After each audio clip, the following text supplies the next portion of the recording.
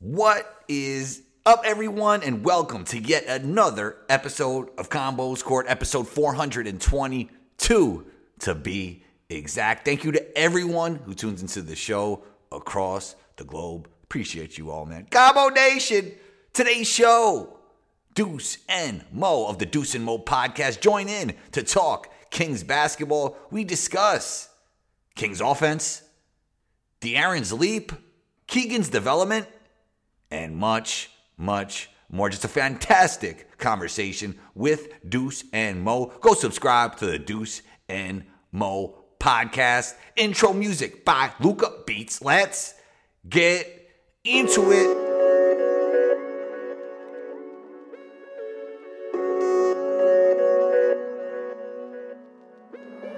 Luca, don't do it to him.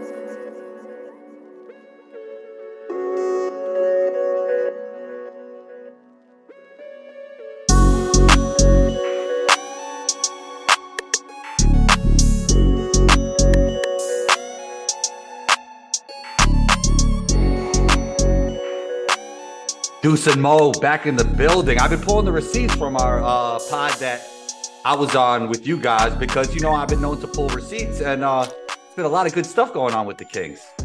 So far, so good. I mean, around here, you just knock on wood. You just knock on wood because 10-8 through, 18 games. It's been some good stuff from Sacramento. Yeah, there's been a lot of positive things, and that's why I think it's fun to discuss, though, because there's some people who are still just so high on what the Sacramento Kings can do, which I love that. But at the same time, you got to remember the entire league. There's some really good teams. Well, let's stay optimistic. What do you feel about the offense that makes you believe that this is sustainable? I think they did the right thing by getting some shooting around Fox and Sabonis. I mean, if you're going to have those two skilled guys on your team, you better have some shooting around him. And I think with Huerter, you have Malik Monk. Keegan got up to a nice start. He's been in a funk for a minute. I think he'll be all right. He's had some shots the last few games that just rattled in and out.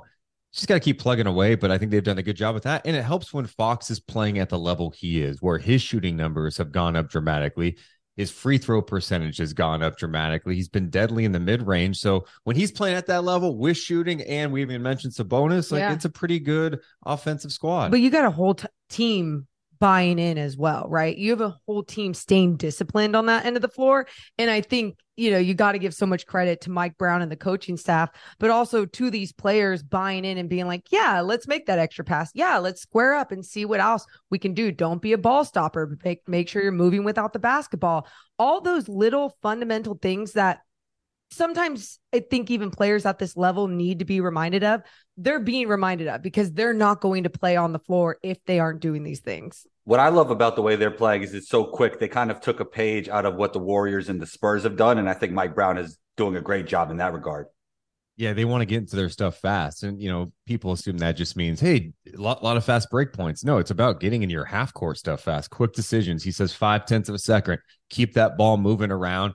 Get a great shot. And I think they have some of the skilled players that can do it, too. Like we talk about the shooting. Like Kevin Huerter has high basketball IQ. He knows how to read what's around him. Like he can play make. Malik Monk, although sometimes the shot selection is not the best, he's not afraid to get others involved. He plays with confidence and energy, some fun.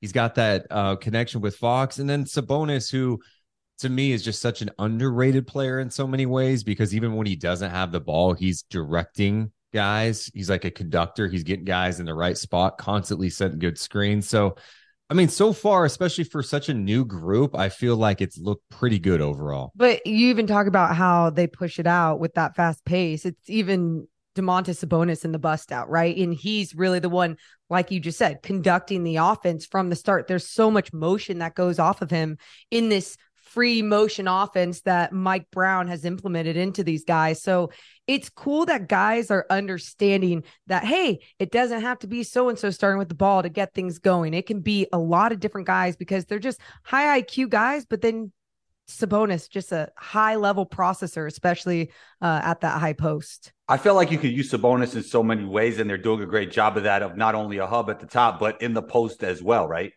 Oh, absolutely, man. And that's the good thing is when There's definitely some mismatches around the league where he wants to feast. Like, it's like, all right, you know what? I know this is not 1995, but Right. look, if we can get it to the guy in the low post and he has advantage, go make something happen. Yeah, he makes great basketball decisions. I mean, you guys mentioned Red Velvet, even though you didn't use the nickname Red Velvet. I mean, the way he's shooting the basketball, do you feel like he should shoot more 3-pointers? Oh, that's I mean, I want to say in a lot of ways, yes, but at the same time, I'm excited with the amount of people on this roster that are hitting their threes, right? So I'm okay with everyone getting theirs as well, because if it's only him, then who else is going to find their rhythm as well? But at the same time, yes, I trust him with the ball from beyond the arc the most. And it's weird we are recording this at a time where the Kings are I in the know. midst of shooting 29% from three the last 3 games. So they've gone kind of cold right now. And I think what's going to be interesting is just seeing how they respond against some of the better teams. You know, playing Boston the other night, Boston switches a lot, and it got Sacramento their stuff. They were settling. You know, the Kings play a game later tonight. We're recording this on a Monday. They take on the Suns team that switches a lot. So how Sacramento going to handle these different looks? There's some good early tests for them, but I mean, it's a lot easier to deal with things like this when you've built up some wins, right? Like you're 10-8, you've won 6 in a row at home. It's good vibes right now. I mean, you mentioned De'Aaron. I want to hear from you guys specifically. What have you felt like he added to his game for him to take this lead? Obviously, the spacing is better because of guys like Malik and guys like Kevin. But what do you feel about his game that he added to it to just make him have that lead? You know, I think we could go to the easy route and say confidence, right? But I truly believe that confidence has helped his shot even fundamentally, the way that he is just going through one motion when he's shooting from beyond the arc. But then even when he's taking it to the rack, he's not just expecting a foul. He's actually going through guys more. And he's like, okay, I'm going to take this contact and still try to finish at the rack instead of looking for that foul. So I would say confidence overall, but then truly understanding too how important to fill up the other categories, crashing the glass, being a playmaker, you know, especially because he is such a threat on the offensive end. He's figuring those things out. I think the other thing too with him is I think he's got the ability to be a good defensive player in this league. He showed that at Kentucky. In the NBA, not so much, right? It's been hit or miss depending on matchups. He's been much more consistent defensively. Not always perfect, but you definitely see a different guy. He's doing much better with deflections. He's getting into guys. I think it's a credit. Like Mike Brown challenges him, dude. Like Mike Brown, if there's like a defensive coverage that gets messed up, he doesn't care if it's like 5 seconds into a game. He's calling a timeout and he's going to go at De'Aaron Fox a little bit. And Mike Brown's talked about this.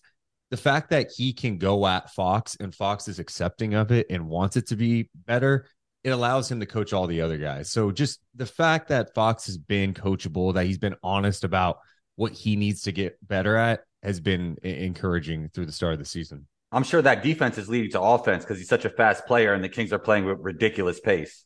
Yeah. And their defense is still not great, but you know, it's improved. When you're looking at this, especially Mike Brown taking over, you're trying to, you need to see progress, right? They've been near the bottom every single year. It's trending better. Like they're finding ways to, they're rebounding better. Defensive rebounding has been great this year. They were terrible in transition to start the season. They've really improved on that. So, you know, for them to get where they want to go, which is be a playoff team, I think the offense is to be like a top 5 offense, and the defense probably needs to be, you know, bare minimum like 20th in the league. And can they get to that 20 mark? We'll see. And, you know, I talked about the buy-in on the offensive end, but truly on the defensive end as well. It's like you don't have one individual that you're like, man, that's a top-notch defender in this league. It's more of their team defense that is helping them improve, because guys are understanding Mike Brown's standard. And if you're not going to listen, if you're not going to make the right rotation and understand the geometry of the floor, then you're not going to play, because those simple things you got to start practicing on your own, whether it's film, whether it's understanding where you got to be in the key, outside the key, in help, wherever it is.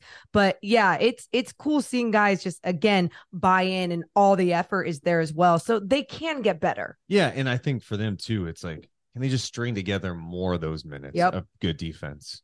Because you see glimpses. There was glimpses against Boston. There were some glimpses against Atlanta, against Memphis, where you're like, okay, you see like the potential, But you know how it is. Like, you want to be great at it, you have to do it consistently. It can't just be for a 6-minute stretch in the third quarter when you're playing desperate.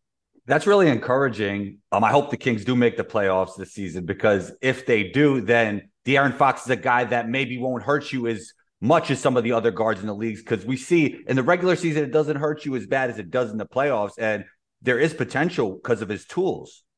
Oh yeah, and I think for him it's to keep at this pace, man, because he is playing in such control. I felt like the Boston game, I keep going back to that, it was probably the Kings' worst game. It was. You know, it was the most disappointing. Yeah, and they got back in the game and they fell apart. And De'Aaron Fox had not played like that before, where it was just like, oh, I'm not going to really attack. I'm just going to do a step back three here, clank. And so you don't want them to fall in these bad habits or anything like that. I think that's sometimes a concern, but yeah, he's been really good. He's been really, really good. I think he's playing at an all-star level right now. And I mean, I think it's something that we've seen it. Like, I'm sure you've seen it too, where you're like, there's something here, but he's never been able to just do it consistently. And the Kings haven't won. And I always say that I think we all know this. Every guy is so different in the NBA, right? Especially at that level as a professional athlete. And I think some people are like, you got to figure it out on your own. Some people need someone to bring it out of them. And I think De'Aaron Fox was one of those guys that needed a leader to bring it out of him, needed a leader to set standards, to have some sort of, just discipline them, right? All these different things that Mike Brown does is only making De'Aaron Fox better, not only as a player on the floor, but as a leader as well. I think guys are trusting him on the squad to be like, okay, he's telling all of us to jump on his back. Let's follow him. Let him take the lead, because we've seen what he can do in clutch moments. We mentioned the space and we mentioned the quick offense. Is there anything else that Mike Brown is doing this season that's really allowing them to have a different result? Man, I think it goes back to the summertime, and I know some of this stuff is so cliche, right? Like, every coach comes in and they're like, hey, we got to change the culture. We got to do this. Yeah. But, once he got the job, man, he's meeting with all the guys, getting to know them. He flew over to Europe not only to see Sabonis play, he went and saw Alex Len play. Alex Len was like, oh, I didn't realize he was going to come see me play. I think he's done a great job of building what Moore is just talking about, kind of a foundation. And the Kings really, with the revolving doors, revolving door with coaches since 2006, since Rick Adelman, they just haven't really found that guy. Like, Malone had a really good stretch, and for whatever reason, they decided to let him go. Jaeger got some decent results, but I don't know if he was the guy to get them to the next level. In the last couple of years, there's been no structure, right? There's been no development. Mike Brown, I always bring up this example. I feel like he's like a good parent, right? Like, a good parent is going to love you. He's going to nurture you, but parents are going to hold you accountable too. Like, you start getting bad grades, like, you're going to be disciplined for this. Like, there has to be repercussions, right? So I think he fosters a really family environment, and it goes not only from the players, but the coaching staff to people behind the scenes. And I think that's why the vibes do feel a lot better. I know that's not specifically something that happens on the court, but that off-court stuff does matter. It matters. Yeah, he has incredible experience. I mean, he coached LeBron. He's from the Warrior system now, which is almost like the Spurs Warrior tree. I look at it like that. So It does seem like a perfect fit. You didn't mention Luke Walton, who was from the Warriors. Like, I guess it's a little bit different result now. Yeah. It is, he was only there a little bit. But not only that, I just think sometimes too, people got super excited when Steve Kerr obviously had everything going on with his health, and Luke Walton had to step up, and the Warriors were doing well and everything. And people saw that as like, whoa, this young coach and what he's capable of doing. I think he knows basketball and can have relationships with guys, but I don't think he knows how to teach basketball yet. And I don't know if that's because he's a younger coach or if he will ever, be a head coach again in this league. But either way, I understand why he's still around the NBA and why players have respected him over the times. But the Sacramento Kings needed pure leadership, needed an entire culture shift. And that's what they're getting with Mike Brown. Yeah, I think the difference was Luke Walton started coaching with the Warriors as a head coach when the system was already implemented. He had to start from scratch with the Kings, and that's a way tougher job, right? Oh, yeah. I mean, yes, exactly. And then I also think, like, Mike Brown, it's evolving. We talk so much about players evolving their games, but dude, you mentioned first Cavs run, he had the Lakers thing, went back to Cleveland, and he was there for like a year. And then you're doing some soul searching, right? You're going, what am I going to do next? He talked about how like Pop invited him to come hang out, and then Kerr, called Pop and asked him about Mike Brown. And I talked to people at the Warriors, and they said when he first came in, he was pretty rigid, right? He had to kind of evolve. He was so structured. And I think that experience at the Warriors allowed him to get to a point where, wait, you could still play at an elite level And with have fun. mixing in some fun, Yeah. having structure, and having that blend. And I think it did wonders for him as a coach and his development. Okay, so Keegan Murray, you mentioned he's in somewhat of a slump. And to me, I'd love to hear your perspective on this because I think he's such a great all-around player. Like he does a little bit of everything. So I'd like to hear from you guys. What do you think his improvement areas are? Yeah, we've been talking about this a lot lately, especially with this slump, because we saw him play so well in summer league and then preseason. And then obviously he was sick to start the season. He's had family with health problems, and then now his back, tweaked or whatever. So with him on the floor, at first it was like, okay, he's not being assertive and going to the basket, trying to go through guys. He was just being soft, trying to like kiss it off the glass or have a little floater. And it was strange. It just seemed like he didn't have this intensity within his game. Outside shots just weren't falling. I couldn't tell if it was a fundamental thing, if it was the way it was coming off his fingertips, or if it was just confidence. But yeah, I would say just really stepping up his physicality in this game right now. Yeah, and I mean, I think that happens sometimes with rookies, but I was talking to Mike Brown about that at practice yesterday, and he goes, I don't want you to just be trying to do some up and under on a big. Go dunk on a guy. You are long, you're 6'8" or whatever. Go dunk on somebody. So I think he's trying to send a message like, hey, you may not be able to get your shot to fall right now, but what you can control is when you drive to the basket, go get it.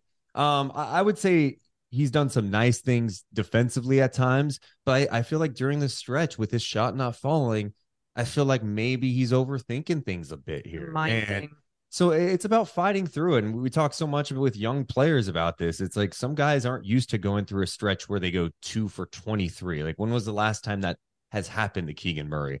It's about fighting through it, understanding the big picture. Do you trust your work? It's also like, don't let so many people be throwing stuff at you. Just go play your game. I mean, I think he's a really good player that's going through a funk, and he just needs to see some shots drop. I mean, when it comes to the Kings, you guys are really in it. You're watching every game closely. When you watch or listen to other people talk about the Kings, what do you feel is under-discussed about their success? Oh, well, let's see. I've been listening to a lot of national podcasts, and I love when people get just as excited about the Kings and they're like, this community deserves it. These players deserve it. Right. But before the winning streak, when things were still not looking good, when they started the season 0-4, you had people like Bill Simmons talking trades for Russell Westbrook. And I'm like, wait, why would that make any sense? And it was for De'Aaron Fox and picks and whatever. And I'm like, why would that make any sense? And that's where I'm like, whoa, you're not in it. But at the same time, I feel like for the most part, people are starting to understand more and more about like what the Kings can do as an entire team. Kevin Durant mentioned it the other day, especially when he started talking about every guy, even going down the bench. Terrence Davis had a game of a lifetime against them. So, really understanding that, whoa, their culture is changing. I think that's like one of the biggest things I've gotten from podcasts, but I don't know like what they're actually missing. I feel like more people are starting to pay attention. I mean, the biggest thing is like, just watch games. Everybody watch games. I think so many times we want to have takes on teams, and it's like you don't watch them enough to have a take on it. You can't just dip in for a 3-minute stretch of the third quarter and be like, I know what's going on in Sacramento or anywhere for that matter. Yeah. So and I also know like, it's like Sacramento, it's so easy to pile on because of what's happened in the last 16 years. It's so bad. So it's like if it goes bad for a second, it's like, oh, same old Kangs. It's like, well, I mean, are you paying attention? Or is it really the same old Kings, or are they going through things? Are they adjusting to a new coaching staff? Like what is the big picture? And that's how I'm trying to look at it, Just to compare it a little bit, because I know like people have been piling on Ben Simmons for so long now. And then that's ridiculous. I have I have a big problem with that. And that's why I made like 2 Instagram Ben Simmons posts just to give him something positive for the way they treat, like, this guy's a great basketball player. But go ahead. I don't want to go off on a tangent. No, because you're exactly right. And I just think when some people put certain things out when they're not watching him play and watching what he's doing lately, it's just an irresponsible narrative that is being put out there. And these people who are playing at the highest level, one, don't deserve that. I get that they're going to get that, but when they get that from actual basketball people that cover the league, that's when I'm disgusted. Yeah, and I would also just say, like, someone like Ben Simmons, he didn't play basketball for a long time.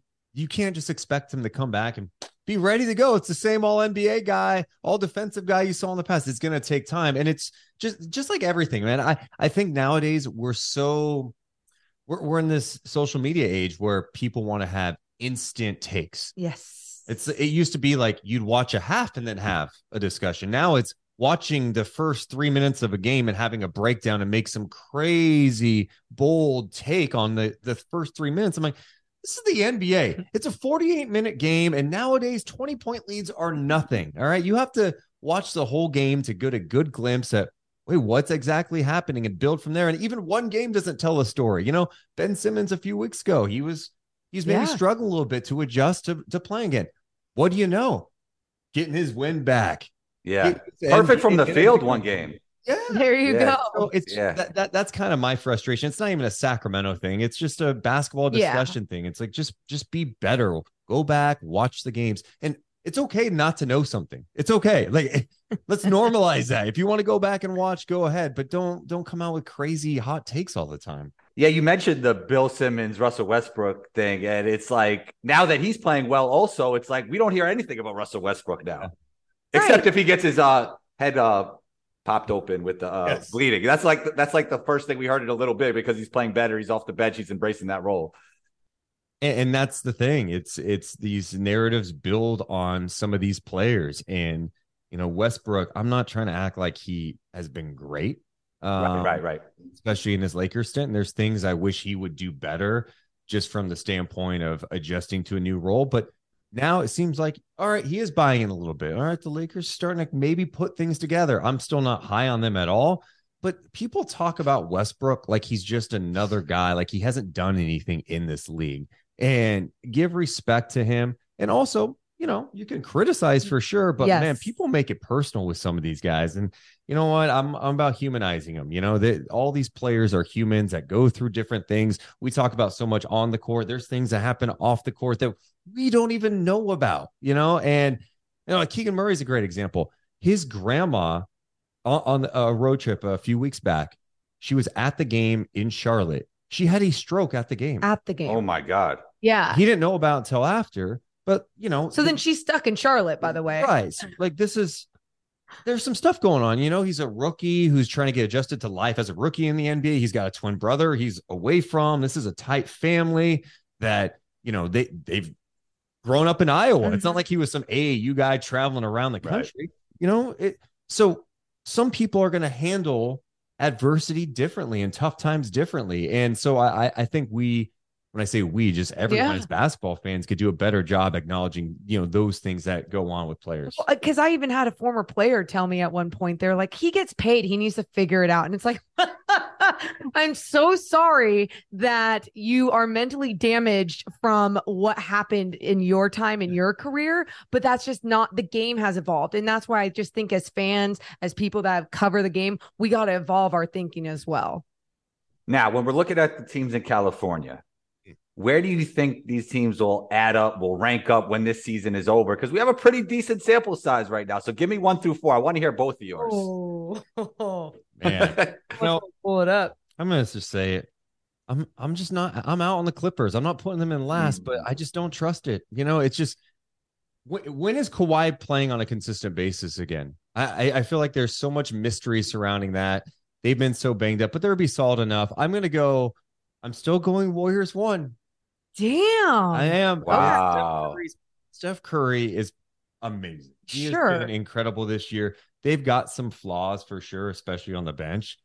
I think they'll figure it out. Clay. Look at you telling who got flaws now. Tell him. You know what I mean? So we got Warriors. I'm gonna go Warriors.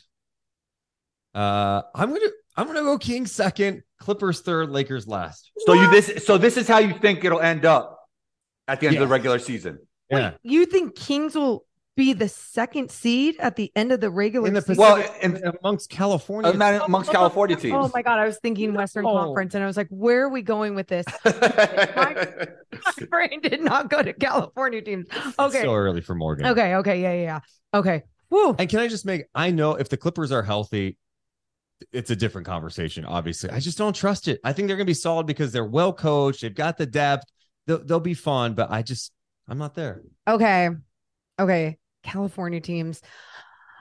So I had the Clippers coming out of the West to start this season. And now that I'm like seeing more and more and just obviously seeing Kawhi Leonard obviously not being healthy like we thought he was, but at the same time, I still believe in Ty Lue. We still saw what he did with just Paul George at the end of last year and everything.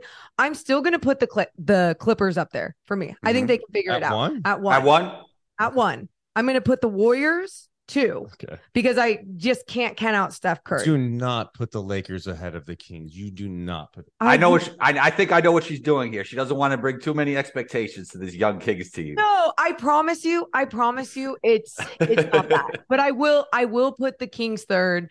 And let's put the Lakers fourth because I do see the Lakers having obviously LeBron James and Anthony Davis, and I say it year after year. It's hard to count them out. Yes. So Mo, I'll follow up with that. You see them playing better now. Do you think the Lakers could somehow surpass the Kings if LeBron and AD are in full effect?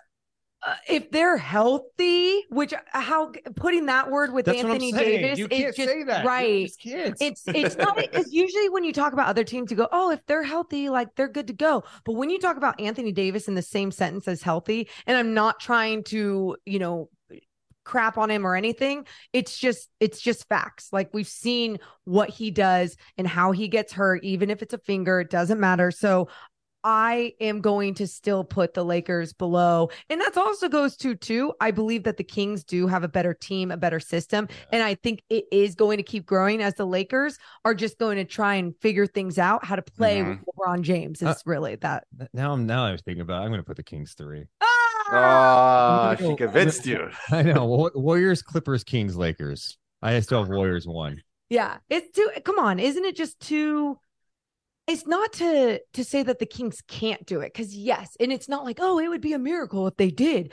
I just believe that they're growing game by game, and they're growing pretty fast to start this season, but teams are going to have film on them, going to start figuring them out a little bit more, throw a few more things at them, whether it's a double, whatever it is in a pick and roll. I just realized what I said. I'm like, well, the Clippers were above 500, and that was all with all the stuff last year. I don't think the Kings, they're going to be around a 500 team in my mind. So I'm going to put the Clippers ahead of them. Yeah. All right, let's finish with this. I wanted to talk about the beam, but maybe we'll talk about that another day, right? Oh, the beam.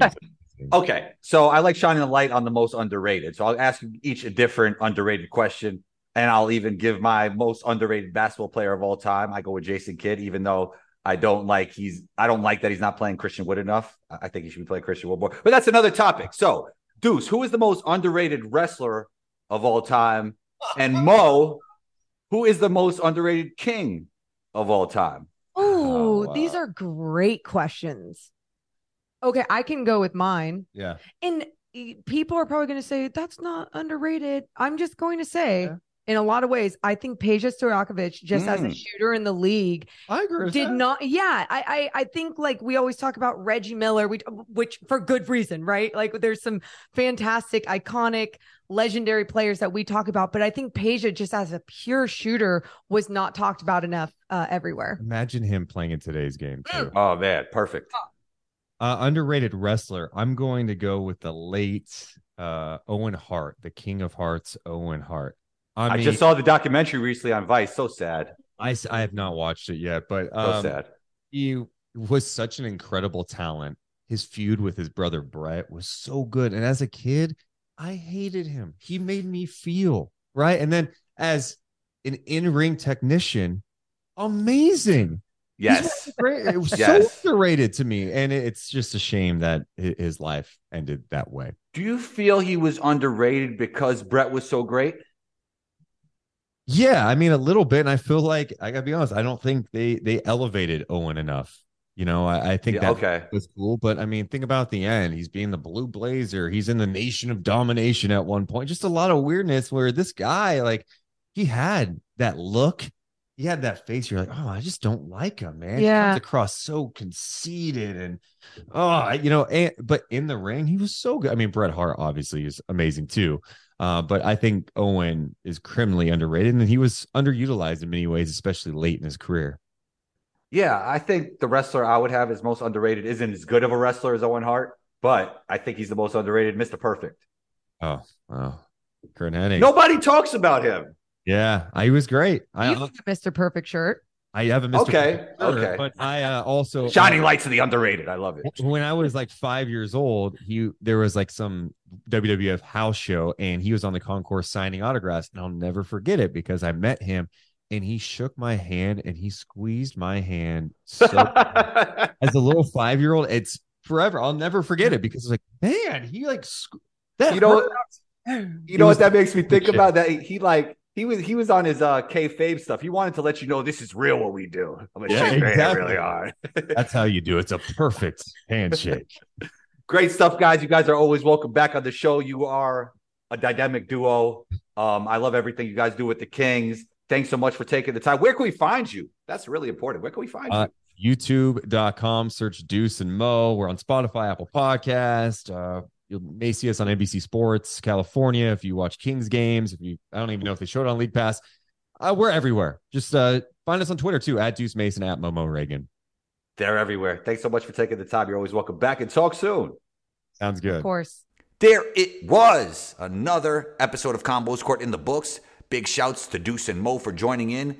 And big thanks to everyone who tunes into the show across the globe. Appreciate you all more than you know. Share this episode, share it on Twitter, and tag me on there at Combos Court, same name as the podcast. Take a screenshot of the episode, share it on your IG stories, and tag me on there at 12combo. That's ONETWOCOMBO. If you would like to receive bonus Combos Court content, check out the Combos Court Patreon page. I'll leave a link in the show notes for that. Be on the lookout for episode 424. Combo out.